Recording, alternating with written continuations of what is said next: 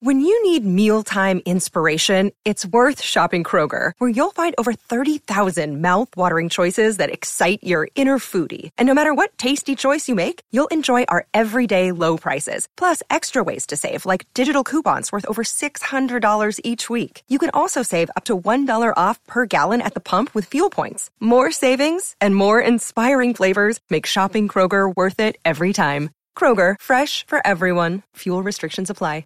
With threats to our nation waiting around every corner, adaptability is more important than ever. When conditions change without notice, quick strategic thinking is crucial. And with obstacles consistently impending, determination is essential in overcoming them. It's this willingness, decisiveness, and resilience that sets Marines apart. With our fighting spirit, we don't just fight battles, we win them. Marines are the constant our nation counts on to fight the unknown. And through adaptable problem solving, we do just that.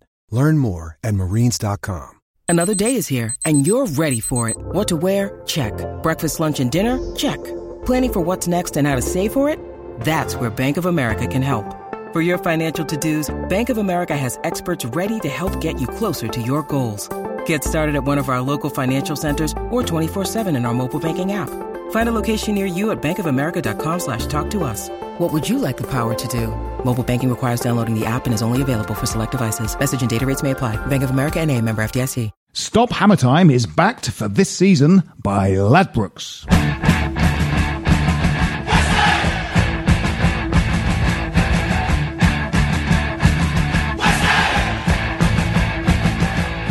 Hello and welcome to Stop Hammer Time.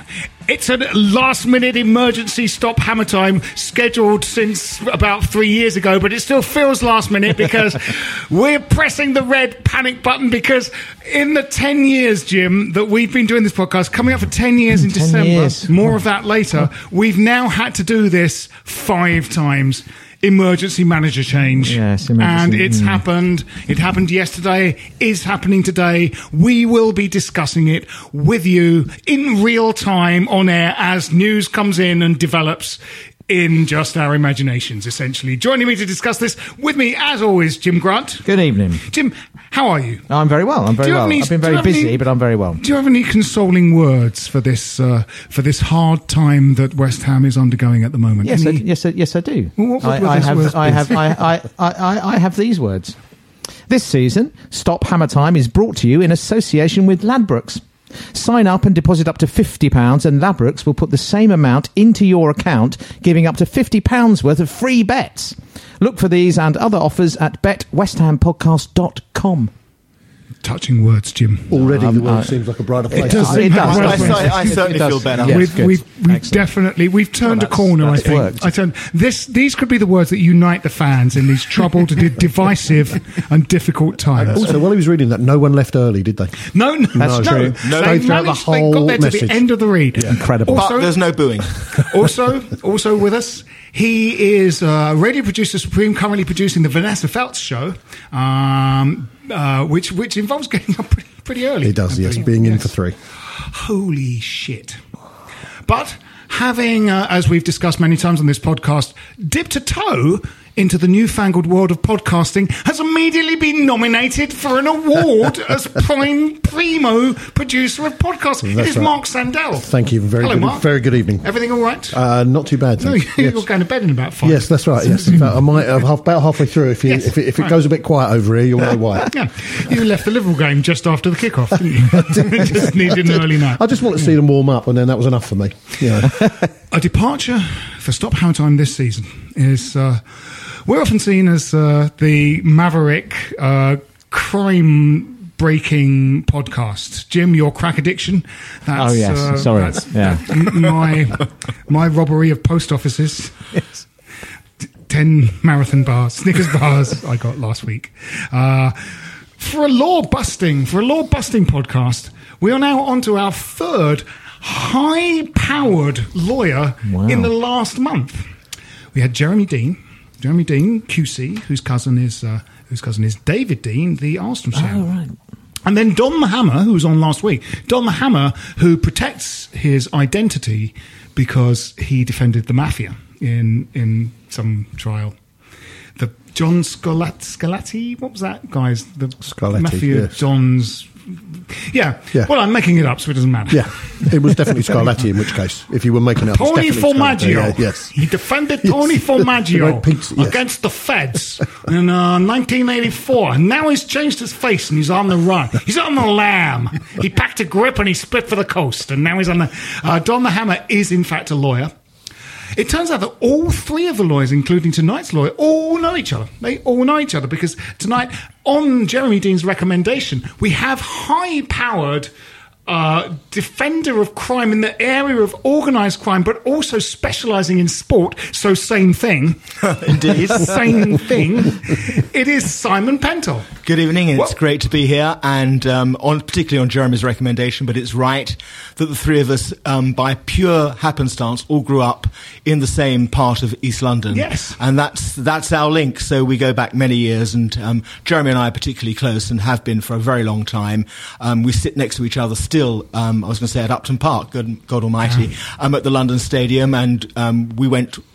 and had been going for many years with our respective fathers and our families. So Jeremy and I have been massive West Ham fans for 50 years and been going regularly for about 45 of them. And like everybody else, suffering the various tumult of being a West Ham fan with those few little...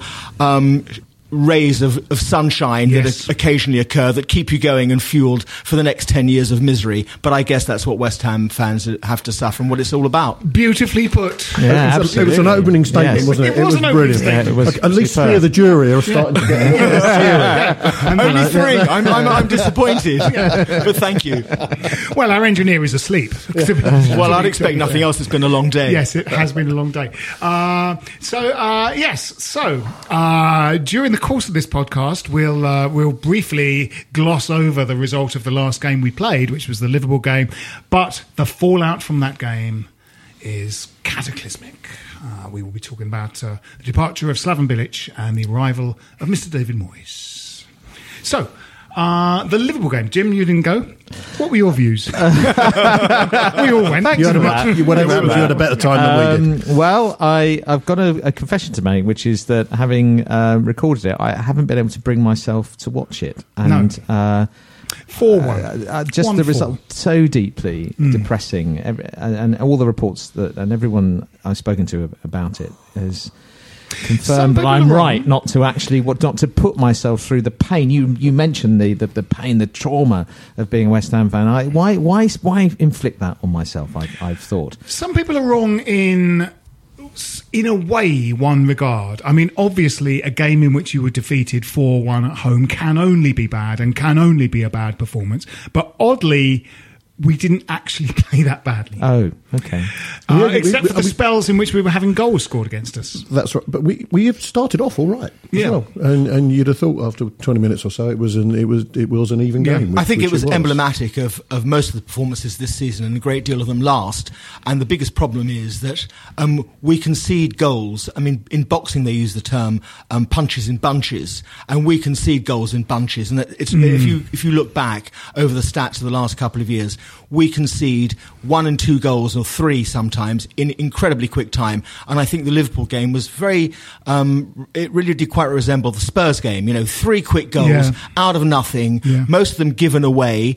And again, it's the same defensive errors that lead to goals being conceded. And sitting there, you just know it's going to happen. I mean, there's an inevitability about it, and a fragility. The first goal was an attacking error, wasn't it? We made the mistake of trying to have a corner, didn't we? Yeah, we had a corner. Well, that was a shocker. We had a corner, and it was sort of headed away into that area where... traditionally a defence would be. Yes, that's right. Edmilson Fernandez, in just a bizarre error of sort of spatial awareness. It was like he only had one eye. You know how your kind of sense of spatial awareness if you only have one eye? Well, no, I guess I don't. But funny enough, we all nodded when you said it. You can't judge distances, so you can't pick your cup of coffee up. He sort of ran towards a ball that was too far away for him, when in fact he should in fact have been sort of retreating because, a Liverpool break was on. So he was just taken out by the run. But in fact, Sam Allardyce was doing the analysis on Match of the Day. He was sort of right. He went, Fernandez just completely lost any sense of spatial awareness. He wasn't going to get to it. But then he sort of jogged back after it. Winston Reid, who was the furthest forward because he's a centre-back and it was a corner, he beat everyone back to try and close down Mane. He beat everyone else that was closer to Mane on the way back because we have so little base in the team. Fernandes also just stopped running. But after he'd made the mistake, I think the worst thing about that goal is, and I know we're going to come on to it for obvious reasons, it's very inauspicious in my view day-to-day in our history. But I'm sorry to say, for Slaven's point of view, anyone who knows anything knows that Liverpool are the fastest team, and with Mane back in the side and Salah, they're breathtakingly quick. And you really have to plan for that situation. If you do lose possession, particularly far up the field, you know what's coming, and these guys are lightning fast, and you really can't be leaving yourself exposed at the back like we did, and we got punished. So either the defenders are not doing what they're told, or they have not. They've just not been told. If you see what I mean, I think that's right. Sort of, because something, if you watch the school match and somebody conceded a goal like that, you'd be a bit embarrassed for them. So something is, there's some disconnect there. Didn't everyone who's around the table tonight who was at the game, no disrespect, but who was at the game, as soon as that ball broke, there was an absolute inevitability. We all sat there at the game and thought, it's 1-0 here. You just could see it a mile away. And that's been, I think, systematic this season. The amount of goals that from the stands, you can see them. You know we're going to concede from whichever position it is. And stopping that or preventing that really is a big problem, and why we haven't managed that is a big issue. Right, I think you're right. I think this writing has been on the wall for probably longer than we're prepared to accept. There was so much wishful thinking behind wanting Slaven to do well, but there were some horror shows defensively, even in the lovely season with Payet and away at Watford. That season was a defensive horror show. Home to Swansea. At home to. At the beginning of the season, everyone talks about that remarkable run that we had in our final year at Upton Park. I don't call it the Bowling, it's Upton Park where I come from, and it will always be that. But the first two home games of that season, we lost at home to Leicester, and then we conceded 4 against Bournemouth, for God's sake. Yes. Bournemouth stuck 4 past us. Something that seems to be characteristic of the Bilic era, unfortunately, is what happened inside of games was almost a microcosm of what happened in terms of like seasons, in those 2 games were the second and third games of that season. Turned over by Leicester, turned over by Bournemouth. This season, Jim and I went up to the first fixture of Manchester United, and I've said this so many times on the podcast, just didn't seem ready for the football season to have even started. It's like we weren't ready for the season to start, let alone being ready for a game to start. Well, like you say, Simon, being hit with goals against us early on in a match is something that's been characterised. That writing was on the wall. I mean, I know you can't overemphasise pre-season friendlies, but when we got thrashed by Manchester City a couple of weeks earlier in a friendly game, it was exactly the same thing, and we just took that straight into Old Trafford, and it's really quite shameful. And moving it on, to Slaven, unfortunately, I think it had to come. It was inevitable. Yes. Everyone likes him. He's a charming man, a decent man. You only had to watch how he dealt with the media today. Yeah. I mean, it was fantastic. But that doesn't make you a match-winning manager. No. We've your bunches punches with bunches. Yeah. We've had 30 games at the London Stadium. We've conceded 3 or more on 10 occasions. Which is just stunning. So horrendous, it's extraordinary, isn't it? Yes, and I mean it's interesting, isn't it? I mean, I something that seems to be the case that I sort of wish wasn't the case, because it shouldn't be the case, is that sort of football managers and football players are not like dog breeds that just have one thing they do. You'd think that they might be able to learn to adapt and change in the thing. So you're not kind of going, European football managers, they snuffle around for rats. That's what they, like people talk about dogs, or that, the managers, they're really loyal. They're really loyal. Sam Allardyce, we moved house, and he still found us. He turned up 9 months later, was covered in engine oil and whatnot, but he turned up loyal. That's loyal, you know. It's but did he turn up with Mark Curtis, his agent, alongside him? I want to know. Simon, you've probably dealt with a lot of sports agents. I have, yeah. In your sports, there's probably. We should get you on another time and get you drunk and see if we can get you to dish. Yeah, it's going to be very difficult. I could be in a lot of trouble if I did that. Yeah. Simon, I think you were just saying in the pub that we. Thanks for that. Everyone thinks we turn up after a hard day's work, you know. You could conceivably have some work out of the old Paradise Island thing. Well, I doubt it, because it's probably not criminal. But it's probably not criminal. Yes. No, it's just like tax loopholes. Ethically. But does have implications going forward, particularly for football clubs. But that's another topic for another day. But you did. I mean, I always felt that if Allardyce kind of could attach a kind of attacking sensibility to his play, he could be a great manager. But he literally ignores it and kind of goes, no, clean sheets are the... and I've said on this podcast many times, kind of many sets of statistics that I've compiled to unravel Sam's argument, because it's not clean sheets, it's scoring goals that wins you games. And, we've always been a low-scoring club. And I just wish... And we did that in the Championship, and he did a lot of that scoring away from home as well. Yeah, so, yeah. You know, we want to forget that. Yes. Yeah, but we also forget, because I'm a huge Allardyce hater. Sorry, Sam. Nothing personal. It's all football. But even in the Championship, but we scraped in through the playoffs. We couldn't even make it in the automatic promotion places. Let's not forget. So even that season, which was, in terms of statistics, a rather good one, but I think, we got pretty nervy at the end. What the state of that team was when we went down under Avram Grant, and I think that's something that Allardyce also deserves some credit for, because he turned that round. We could have easily been in League One.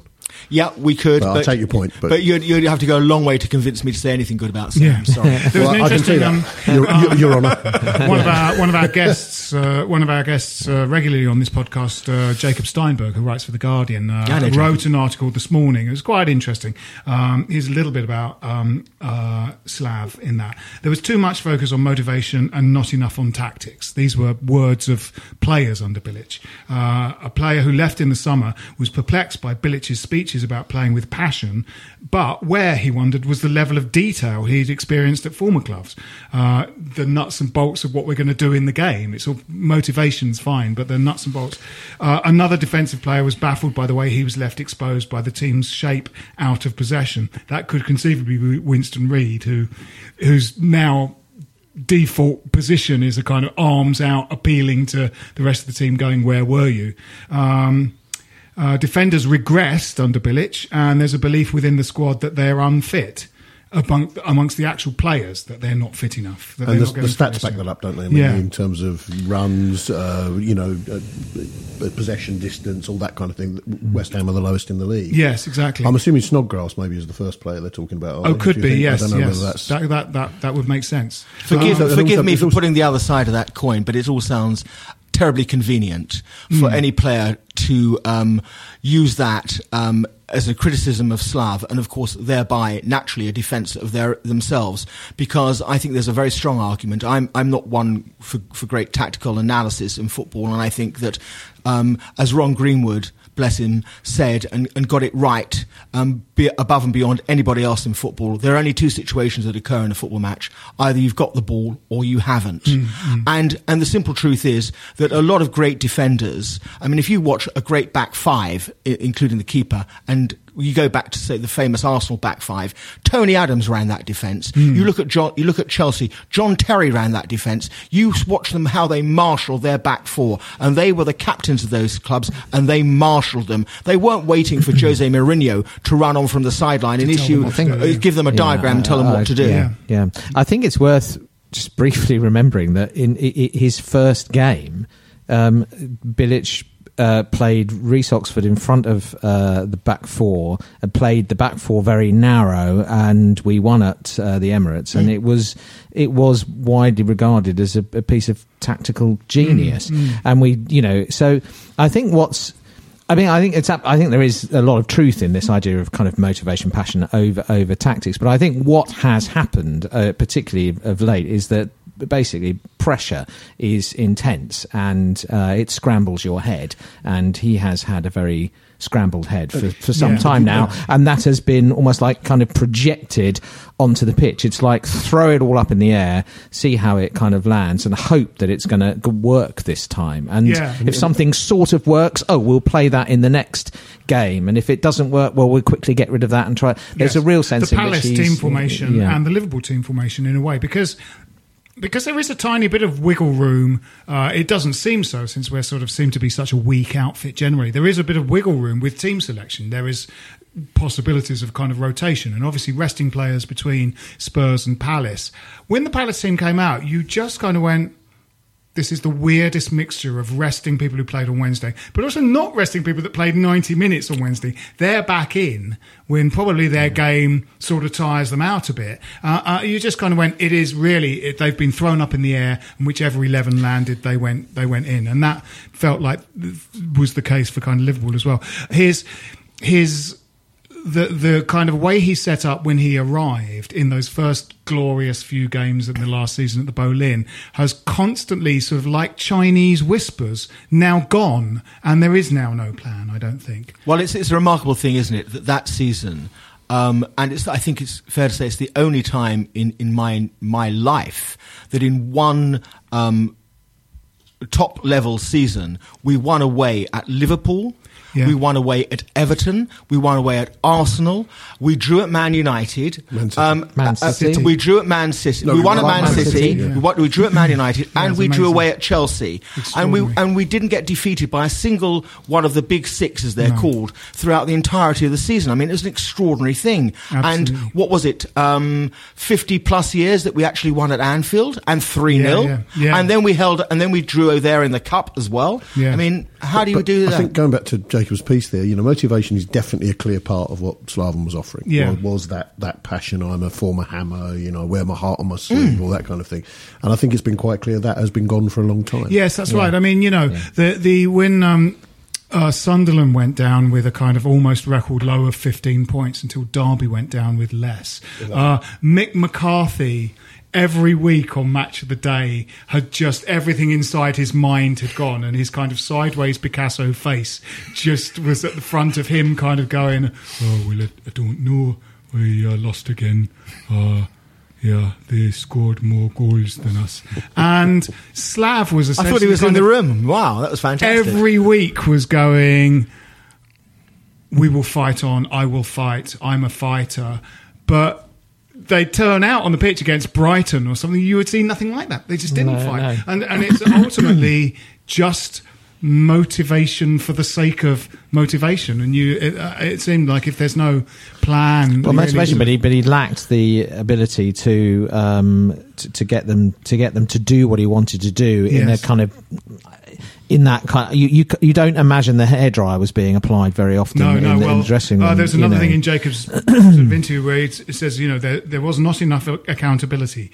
Allardyce, and this is in praise of Allardyce, would make sure mistakes would not be repeated by hammering the culprit in front of the rest of the dressing room. But Bilic was afraid of confrontation. And I've sort of observed, I think, and probably as has everyone, that things like... Obiang had a bad game against Manchester United in the first game of the season, but then everyone did, and he dropped Obiang. Yeah. So rather than sort of shoot a rocket up Obiang's arse, he just dropped him. And dropping Declan Rice after his mistake at Newcastle. Yes. And Adrian last season was like, Adrian had a bad game in front of the most fragile defence behind the most fragile defence in the world, and sort of just got scapegoated for that defence because he couldn't drop all four. But for all of this, and we can all wax lyrical about it and be smart after the event because it's with hindsight, as we were discussing earlier off air, as they say classically, goals change matches, and I just wonder when going back to last season in the home game against Watford, when everyone seems to forget that sublime goal that Mikel Antonio scored from a Payet Rabona cross. And we were cruising at 2-0 and everybody in that stadium, all 55,000 West Ham fans in that stadium, for the first 35 minutes of that game thought the good times are back. Yeah. And within literally 5 minutes, 2 huge defensive errors, and of course the second between Ginge and Adrian, and we were at 2-2, and the whole team got shot to pieces. And when we came out of the second half, it was as if they forgot what happened for the first 35 to 40 minutes and how they ran right through Watford, and we just caved in like a pack of cards. But the point I'm making is, had we actually gone on and won that game 4-0, I think there would have been a huge sea change in what have happened last season, and confidence would have been built in at home, and everyone would have said, here we are at the London Stadium, we've won it, we scraped to win in our first game, we've shoved 4 past Watford, Payet is on fire, everything is rosy in the garden, and we would have gone onward and upwards. I think a couple of things. Firstly, that reinforces the idea that actually the squad that Moyes is inheriting is actually, man for man, not a bad squad. No, it's not brilliant, perhaps, but it's not a bad squad. And secondly, the other thing is that in another bout of wishful thinking, we all thought the way that Bilic dealt with Amalfitano early on was a sign of his toughness and strength, didn't we? So I think you're right. I mean, it's very easy to look back and see these things now, but at the time we were wishing these into a kind of, Super Slav success story, weren't we? Let's talk more about this after this message.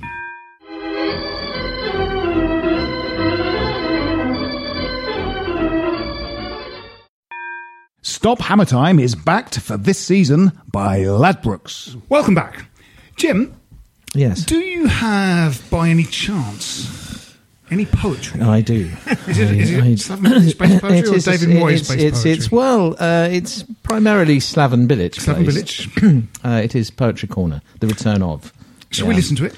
Yeah, let's do that, shall we? Yes, okay. Are you ready? Do you need anything, Jim? Not really. A cape? No, drum roll? A drum roll would be nice. If we have one, a ham roll would be particularly delicious. Forward roll? I'm very hungry. I can't do those. I've never been able to do those. Even when I was a child, I couldn't do a forward roll. Has the poem started? No. Oh, right. I thought that was the first stanza. It's lovely. Okay. It goes like this. So farewell, Slav. You didn't have what it took, despite that look of being cool, of seeming no one's fool, and that 3-0 win at Liverpool.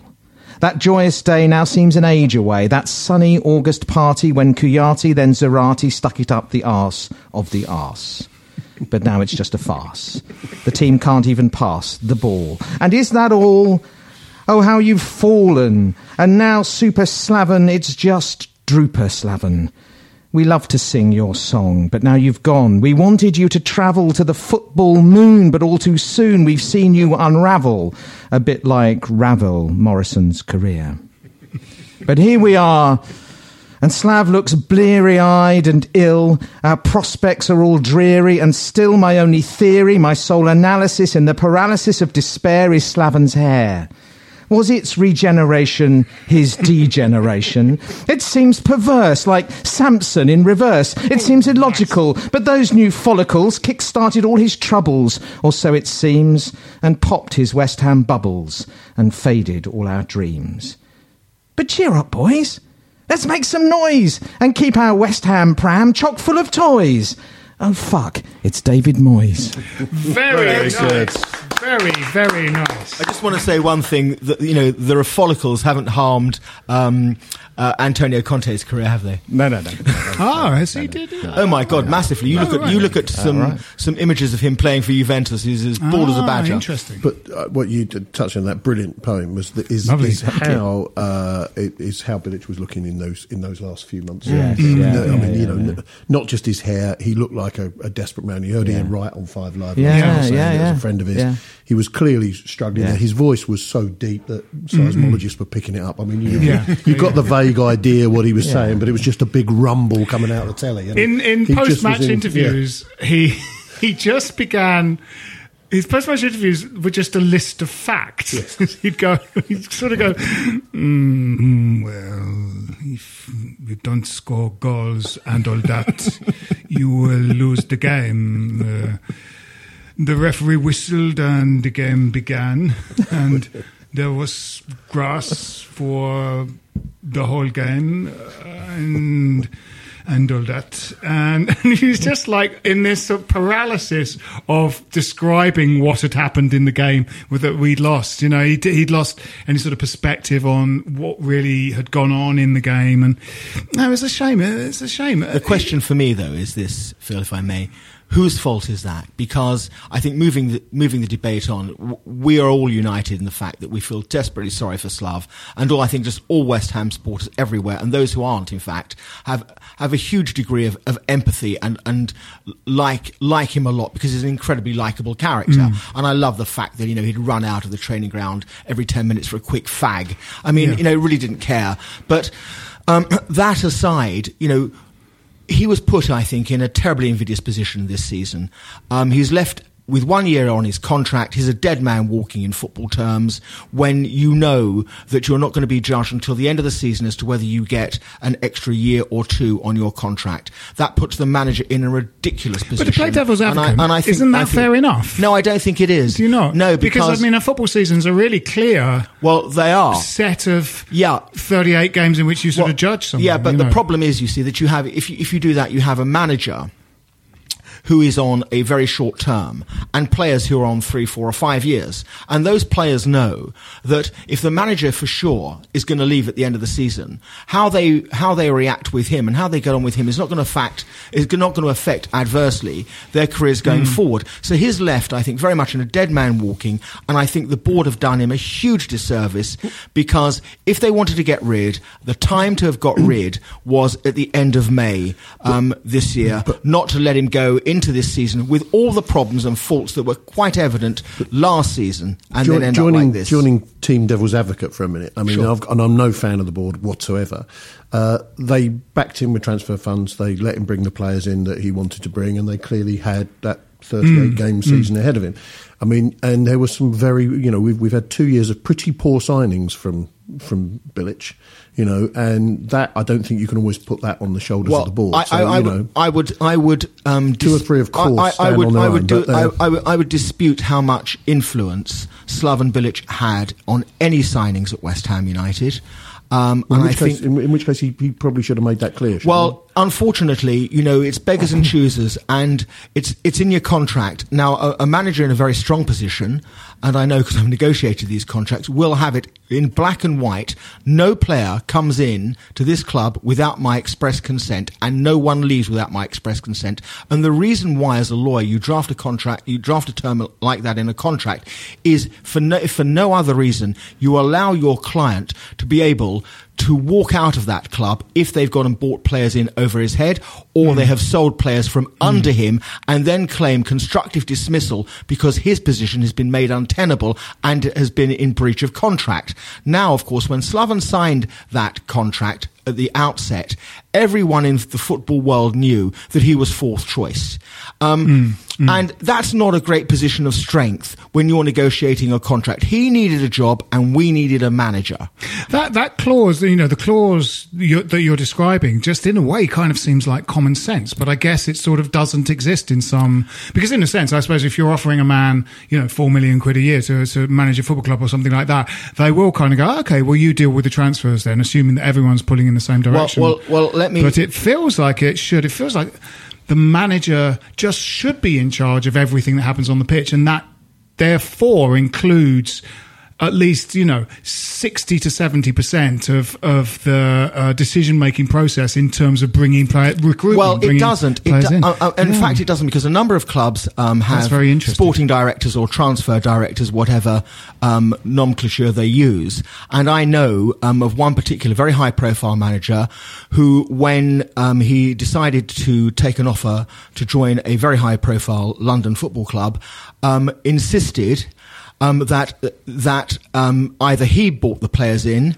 or he wouldn't join, and if the transfer director stayed, or the sporting director, as he was called, remained, he wouldn't join that club. And it was the first time that the chairman of that particular club acceded to that demand, because his club were in serious problems and he desperately needed that particular manager to turn things around, which of course the manager did. But the whole transfer policy changed with the arrival of that manager, because he was in a huge position of strength to dictate what was going to happen. And that's a lot what lies behind this. And a lot of the signings at West Ham are dressed up to look like Slaven. I mean, if you're making the decisions as David Sullivan, and he's responsible for a lot of all of this stuff, of course you want your manager on side. You don't want to sign a player that your manager doesn't want. But I'm not sure how much impact and involvement that Slaven had with all of this. They had it all on a plate for Benitez, but of course he decided to go to Real Madrid, and their position was very different with Slaven. Very interesting.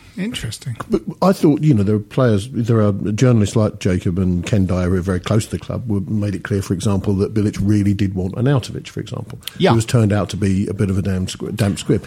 By the same token, the understanding is, and again, probably none of us know for certain, was that maybe Joe Hart wasn't necessarily his particular choice, because he had two perfectly decent goalkeepers there, but they thought it was a kind of marquee loaning anyway. To move it on, let's talk about now David Moyes, and maybe talk a little bit about what my feeling that there's a very strong or a strong 11 players inside of the squad we have, and it feels like a kind of someone could come in with, if they ran a rule over everyone that's nominally in our kind of 25-man squad and sort of picked the best 11, gave them some simple directives, we could get out of our problem quite easily and actually possibly bang quite a few goals in. But how much work do you think that would take? How much time do you think that takes? And similarly, do you think, not similarly, or in the same vein, do you think David Moyes is capable of that? Oh, crikey. I think you're right. I think there are some decent players there, but I think confidence is shot, and clearly there is disorganisation. So I think he's got a reputation of being a bit of an organiser. I don't think you can really count the what happened at Sunderland. I don't think that's going to apply, because I think they were shot. It was quite strange though, because it was strange, but he didn't seem to make any impact. They played about 2 games in August, and he came out and said, "Well, this is going to be a relegation scrap," and and he sort of said other things. There was another article on the Guardian website today. That it said it didn't help when, from quite early on, he described his players as limited. Yeah.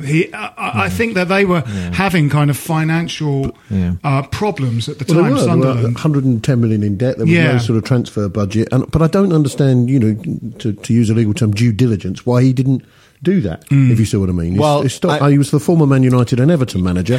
His stock was probably high enough that he might have been able to turn. He gave every impression he hadn't quite worked out why he'd taken the job. Well, I think, I don't know the ins and outs, because although I do know David Moyes, but not particularly well, but I do know him. It's not my client. I couldn't give you the actual specifics about it. However, I think it sounded to me always that he got sold a pup.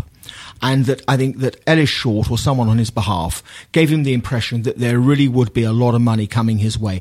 And that may have been a genuine belief by whomever made that overture at the outset, but for whatever reason the money didn't come through. And I think Moisey very sensibly, from his own position of self-preservation, realised that he'd bought into this and that he'd been sold a pup, and within a very short period of time was saying, "Hey guys, really sorry, but we're in the proverbial brown stuff here. In other words, don't blame me.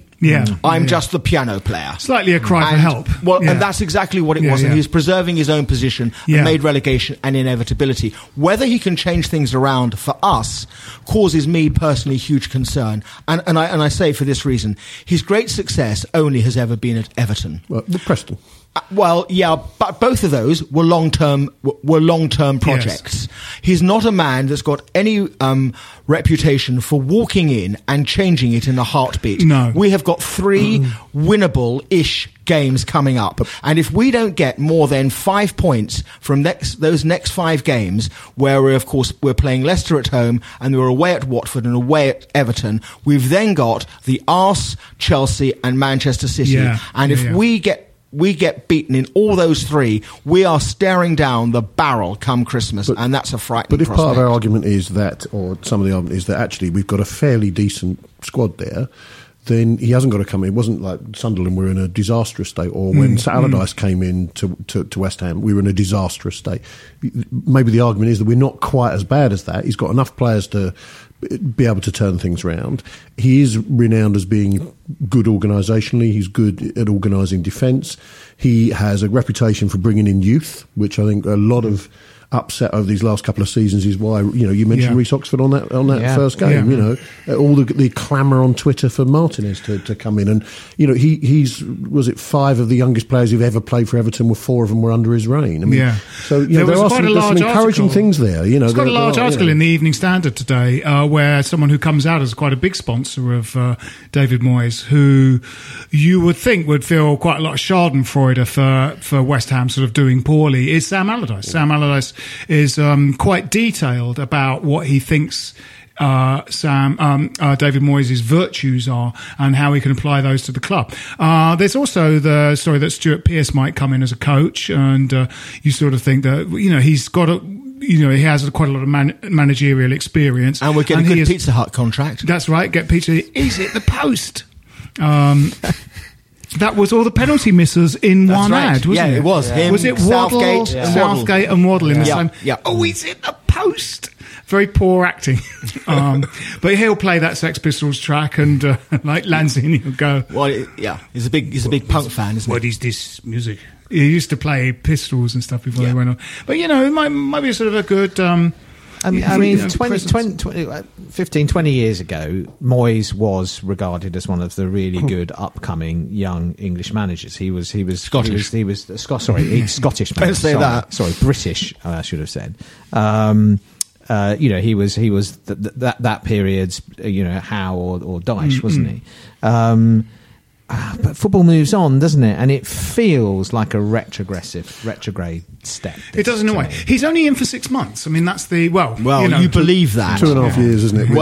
The reality will be that he wouldn't have taken this job if it was just 6 months. No. I think that the club have, for PR reasons, wanted to make it sound like it was 6 months and 6 months only, because I think they foresaw there could be uproar if it was extended. But I can't believe that he would have signed that contract without there being an option that if he either kept us up or achieved a certain number of points or position, that there would not be an automatic He's got option. 6 months to save his job. That's exactly right. I think a lot of this depends on whether we think we are closer to Everton when he took over, or whether we think we're closer to Sunderland when he took over.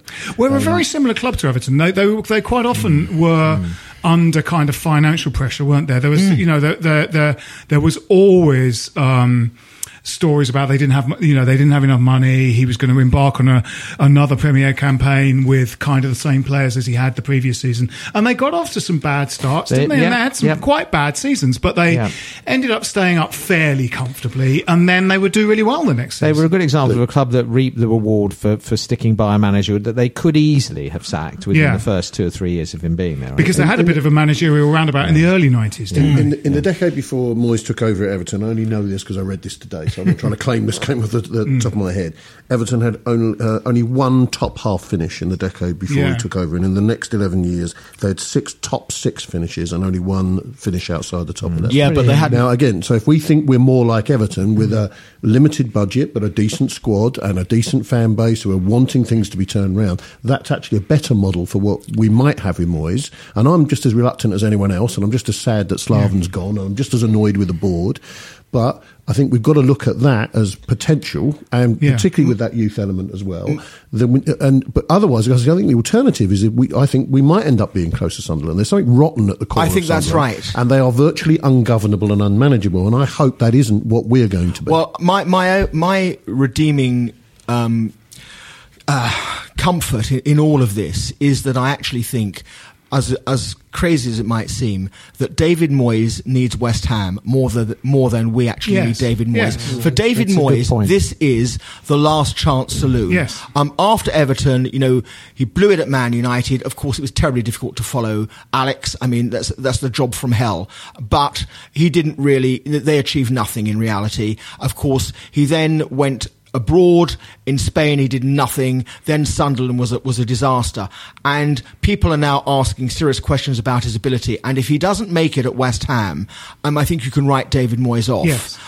And I think therefore the benefit to us might just be that he needs to succeed more than we need to succeed. However crazy that might sound. Yeah, you always have to reserve judgment about managers. You can't, you've got to give the bloke a chance. And I already there's stuff on forums or whatever. People are up in arms about it, aren't they? And I think, well, that's not going to help.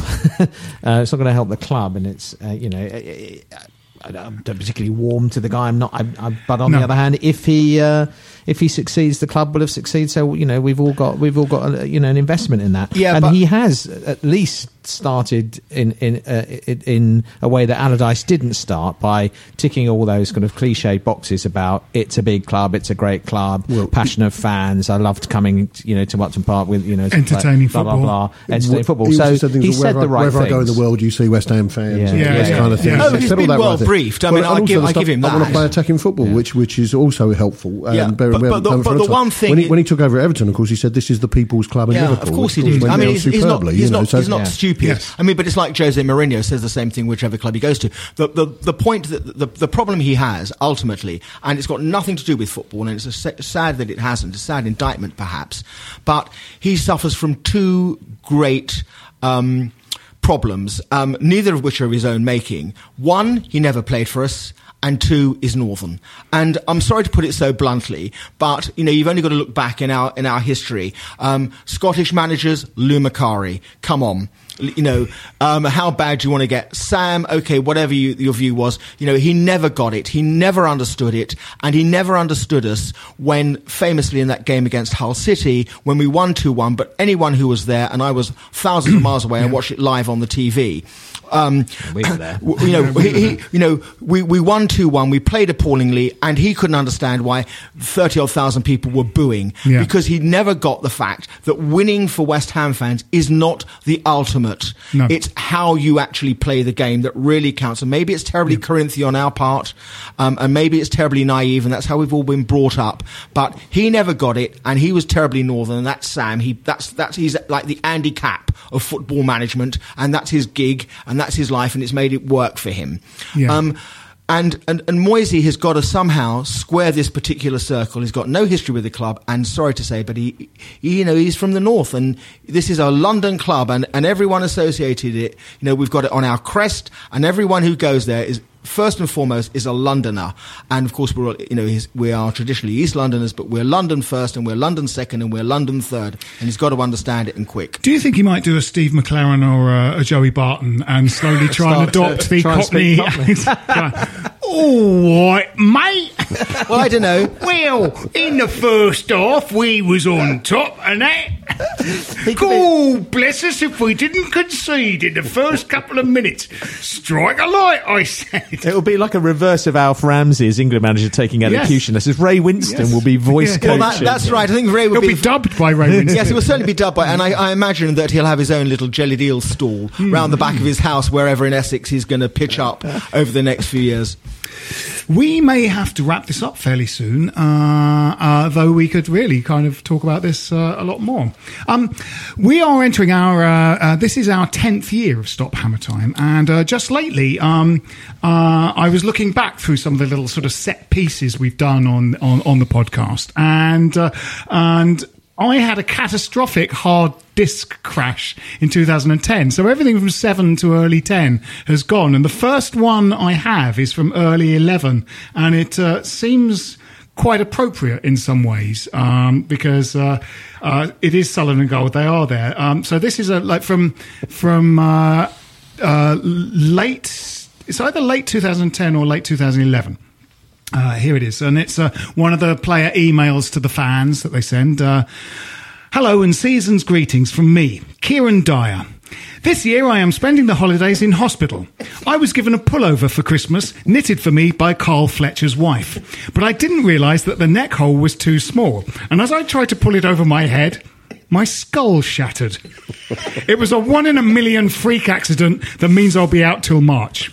Only yesterday, me and some of the lads were in another hospital visiting some sick children. Meeting less fortunate people really makes you appreciate how lucky you are. And meeting West Ham players made these sick children realise that there are people far less well off than them. It really put a smile on their faces. In fact, one child laughed so much his respiratory system failed and he was taken to intensive care. The day before, it was Christmas dinner for the playing staff. We had turkey with all the trimmings. Luis Boamorte offered to carve, and it was fun watching him hack repeatedly at the bird, stabbing at it again and again, and calling it a whore. He left the room crying, and we found him later on in the dressing room inside his own locker. No one knows how he managed to lock himself inside. He's a really bubbly character. Christmas dinner was delicious, but unfortunately my throat swelled up and I went into anaphylactic shock and had to be taken to hospital. They ran allergy tests on the whole meal and discovered that I am allergic to plates. It was a 1 in a million freak accident, which also means I'll be out till March. Before the meal I bumped into Mark Noble, who was wrapping presents. I said, "Mark, that's my present to you. It's already wrapped. You don't have to wrap it again." And we all laughed. He's a really bubbly character. We really had a thing at the time that Mark Noble was very thick. I think Teddy Sheringham had said he was one of the dumbest footballers he's ever met. It's funny, isn't it? Just then, one of the directors came in with a big sack of gifts. All dressed up in a bright red outfit with white fur trim, bucket boots and a huge belt. That's right, it was David Sullivan, just dressed normally. "Hello, Mr. Sullivan, how are you?" I said, but he wouldn't answer. So we got some TV cameras and a huge crew and a microphone and pretended to plug them in. And then suddenly he told us all about himself and everything he was thinking. And that's satire. Robert Greene wrote that. Uncle Avram wanted to give out the presents, so he asked Mr. Sullivan to give him the sack. "Oh, I'll give you the sack, all right," said Mr. Sullivan, and laughed. And Uncle Avram laughed too, and we all laughed. Then Mr. Gold came in and said, "Oh, yes, we'll give you the sack," and he was laughing too. And Uncle Avram was laughing, and they were all laughing and making throat-slitting gestures and pointing at Uncle Avram, and Uncle Avram was laughing and pretending to be dead, and we were all laughing. They're really bubbly characters. Then it was time to pull our Christmas crackers. After I'd pulled mine with Freddie Sears, I had to be rushed to hospital to have my arm reattached. It was a 1 in a million freak accident, which means I'll be out till March. After that, Matthew Upson led us in some Christmas carol singing. Unfortunately, we couldn't hear him. He was drowned out by the sound of dust settling. Then he realised that he was just thinking the words instead of actually shouting them in a way that we could all hear. He's a really bubbly character. Merry Christmas and come on, you irons. Signed, Kieran Dyer. Brilliant. Well, that's a spot of genius. What is really frightening about it is it's equally as applicable. You just got to change it to Andy Carroll, Arnautovic, and Reedy, and you could read exactly the same script funny, for this season. And that's what's really troubling. It is funny. It is sort of cyclical, isn't it? It is. And it's quite nice that Andy Carroll's, telling us off for not being at the ground very much, which I think is quite, clearing off early, or not being there for the whole. You're not at the ground very much. Obviously, Andy doesn't understand irony, does he? I mean, poor man. Not really. Well, this has been quite a fun way to talk about some quite grim events in the last 24 hours. Predictions for the next. What is the next game? Watford away. Watford, yes. I fancy we'll get a draw. Draw. Would you like to put a score on that, Simon? Yeah, I'm going to go 1-1. 1-1 draw away. Mark? Yeah, that's Watford were unluckily a bit overhauled. They were really unlucky until their goalkeeper came off, didn't he? Gomez against Everton. They are a tidy side, Everton. Tidy side, Watford. I don't know. Yeah, draws fine, but you've got 1-1, so I'll go 2-2. 2-2. Jim? New manager bounce. Oh, excellent. So in the wrong direction. In the wrong direction. We'll lose 0-1. 0-1. Yeah. Watford 4. No, Watford 1. West Ham United 4. Watford 1. West Ham United 4. Use your Ladbrokes bet wisely. I was going to say. Use it wisely. and Hear Me Now. My name's been Phil Whelans, and still is, though once I leave this room, it will be Jemima Bench Press. With me have been Jim Grant. Cheerio. Goodbye, Jim. Goodbye. Oh, we've got to say yeah. We don't normally have a conversation at this point. I don't usually say cheerio. It's the new. It's David Moyes. It's the Moyes. We're reinventing. We're reorganising. We're reorganising. We're now padding crazily. We're shifting the deck chairs on our Titanic. Exactly. Very astute. Of course, the prize-winning nominated Mark Sandell. Thank you. Good evening. And first time on the podcast. Really great to have him. We must get you back. I'd love to get the legal team now together to discuss the Tevez brilliant affair. that he wore the full kit and the absolutely, the wig gown. That's absolutely right. It's Simon Pentle. Thank you very much. Thanks, and if I could say it in Scottish, I would. But thanks a lot. It's been great fun. Thanks a lot. It's been great fun. I think is how you say it in Scottish. Well, I'll leave that to you. Is that Mick McCarthy again? Yes. Come on, you irons. This is a Playback Media production. Get all the associated links for this podcast at westhampodcast.com. Stop Hammer Time is backed for this season by Ladbrokes. If you're a large organisation involved in managing, purchasing or making decisions on software licenses, you need Livingston. Livingston provides the technology and a large team of experts to help you understand what software is installed on your network, who is using it, and whether you purchase the right number of software licenses to legally use it. This information can help you make smart business decisions when it comes to renegotiating software licensing agreements with large software publishers like Microsoft, Oracle, IBM and others, and when budgeting for software spend. To reduce the cost and risk of managing your software licenses, speak to Livingston today about our managed services. Over 50 multinationals across the world trust Livingston to manage their software licenses. Visit livingston-tech.com for more information. What's your thoughts on Fulham? Chances are you don't think about them too much, but nice away day by the river, used to have a Michael Jackson statue, and once did quite well under Roy Hodgson. But that's probably about it, because chances are you're not a Fulham fan. However, if you do know someone that supports Fulham, maybe a mate or a colleague at work, please tell them about the Fulhamish podcast that I host every week, looking at each Fulham game as it comes and goes, with a nice bit of quirkiness and humour along the way too. You can find Fulhamish at fulhamish.co.uk, and we're also available on all podcast platforms, including iTunes, Acast and playbackmedia.co.uk. That's Fulhamish, your weekly independent Fulham FC podcast. Sports Social Podcast Network. Step into the world of power, loyalty, and luck. I'm gonna make him an offer he can't refuse. With family, cannolis, and spins mean everything. Now, you wanna get mixed up in the family business. Introducing The Godfather at ChumbaCasino.com. Test your luck in the shadowy world of The Godfather slot. Someday, I will call upon you to do a service for me. Play The Godfather, now at ChumbaCasino.com. Welcome to the family. No purchase necessary. VGW Group. Void where prohibited by law. 18+. Terms and conditions apply.